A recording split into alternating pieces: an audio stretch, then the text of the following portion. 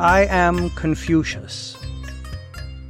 John Chiu offers me an invitation, a return to my birthplace and the kingdom of Lu. But I left long ago, unable to bear our fall from grace. The Lu have undone nearly all that the Zhou accomplished. So I went looking for a master to serve among all the kingdoms of the land. But never did I find one worthy of proper service. I have examined the world and found it to be imperfect. I am Confucius. We live in troubled times. The world is turbulent, and men of poor character rule the land. We have lost our way. It was not always like this. When I was born, my father Kong maintained traditional virtues as commander of the Lu garrison. He was descended from the venerable dukes of Song in the Shang dynasty. But I was born late in his life, and he died when I was only 3. My impoverished mother Yan Zhongzai raised me alone. I studied the classics and the wisdom of my ancestors, beginning a promising career as a scholar and government clerk. By my early 20s, I was considered one of the best educated men in the kingdom. As a member of the Shi class, I was not quite an aristocrat and not quite a commoner. But I learned the 6 arts at a school for common men, which marked me as lower class, but also gave me insight into the lives of those around me. Qiguan married me when I was 19, and we had our first child, Kong Li. My dear mother died 4 years later, and my meager salary went to give her a proper burial. I mourned her properly for 3 years, as is tradition. During this time, we lived in a period of degradation and dissolution, a loss of all that made us great when the Zhou kings ruled the land and tradition was honored in my hometown of Kufu. Now all was a squabbling mess of dukes and their followers tearing the country to pieces. Consider my predicament with the 3 Huan. My lord ruled Kufu. I was a teacher and a writer whose reputation had grown, leading to my appointment as Minister of Crime. I knew, from this position, that the warring families would crush me like wheat between millstones.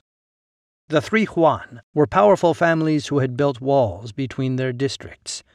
I used nothing but diplomacy to urge them to dismantle their walls, appealing to their loyalty and eventually their self-interest. They resisted my suggestions for years, and in the end, I failed. The walls remained standing. Order and tradition had not been restored. To see what is right and not do it is cowardice. To attempt what is right and fail is shameful. I departed my post.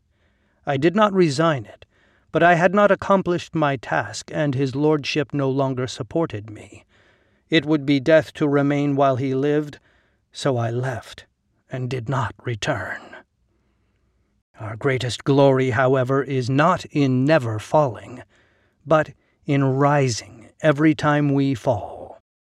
I sought a ruler worthy of my service in the wider world of other kingdoms, but found only dissolution and the rampant selfishness of the nobility everywhere. The great kings of the past had been replaced by weak men who only thought of their own power, at the expense of nation, family, and tradition, the pillars that keep civilization from sliding into chaos. Only when these pillars are kept strong does a kingdom thrive. If any are weak, the entire structure crumbles. Good government consists in the ruler being a ruler, the minister being a minister, the father being a father, and the son being a son. Tradition becomes tradition because it serves a purpose. Adherence to the trappings of tradition without understanding its purpose renders it meaningless. For years I traveled, taking minor posts with various lords, but their lack of vision and understanding compelled me to always move on. A belief in a higher power alone was not enough to encourage right action, nor to control people's baser instincts. I advocated a strict code of ethics one should adhere to in order to maintain the middle way in life of peace and prosperity, encouraged by my 5 constants and 4 virtues.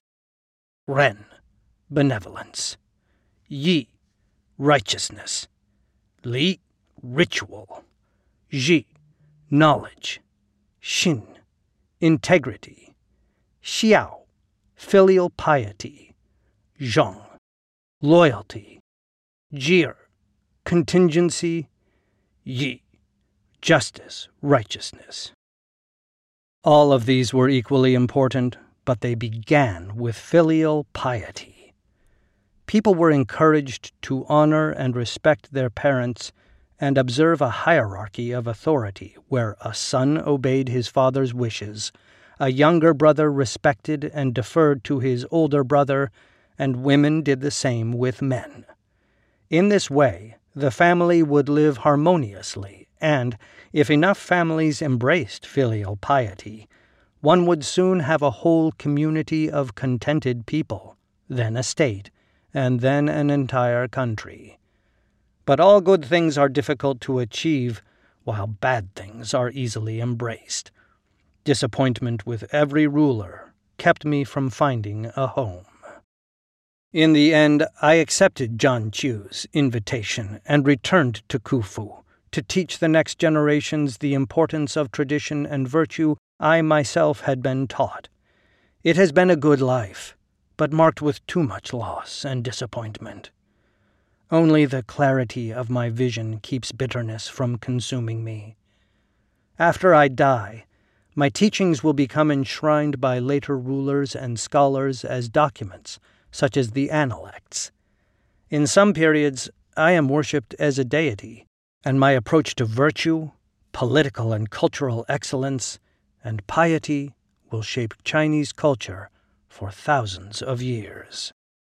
I am Confucius, Master Kong, the king without a throne, a teacher and government official who never claimed any great wisdom for myself, but only took seriously the lessons of my ancestors, the value of tradition properly understood, and passed these on to my students, as well as the certainty that you must study the past if you would define the future. Among other lessons learned is that there are 3 ways toward wisdom.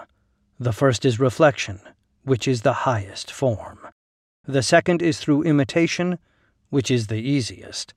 And the third is experience, which is the bitterest. I am Confucius. This recording was brought to you by Ancient History Encyclopedia. For more great articles and interactive content, visit www.ancient.eu. You can find a video version of this article on the YouTube channel The Study of Antiquity and the Middle Ages by following the link in the description below. Ancient History Encyclopedia is a non-profit organisation. If you would like to support our work, visit www.ancient.eu/support or follow the links in the description below.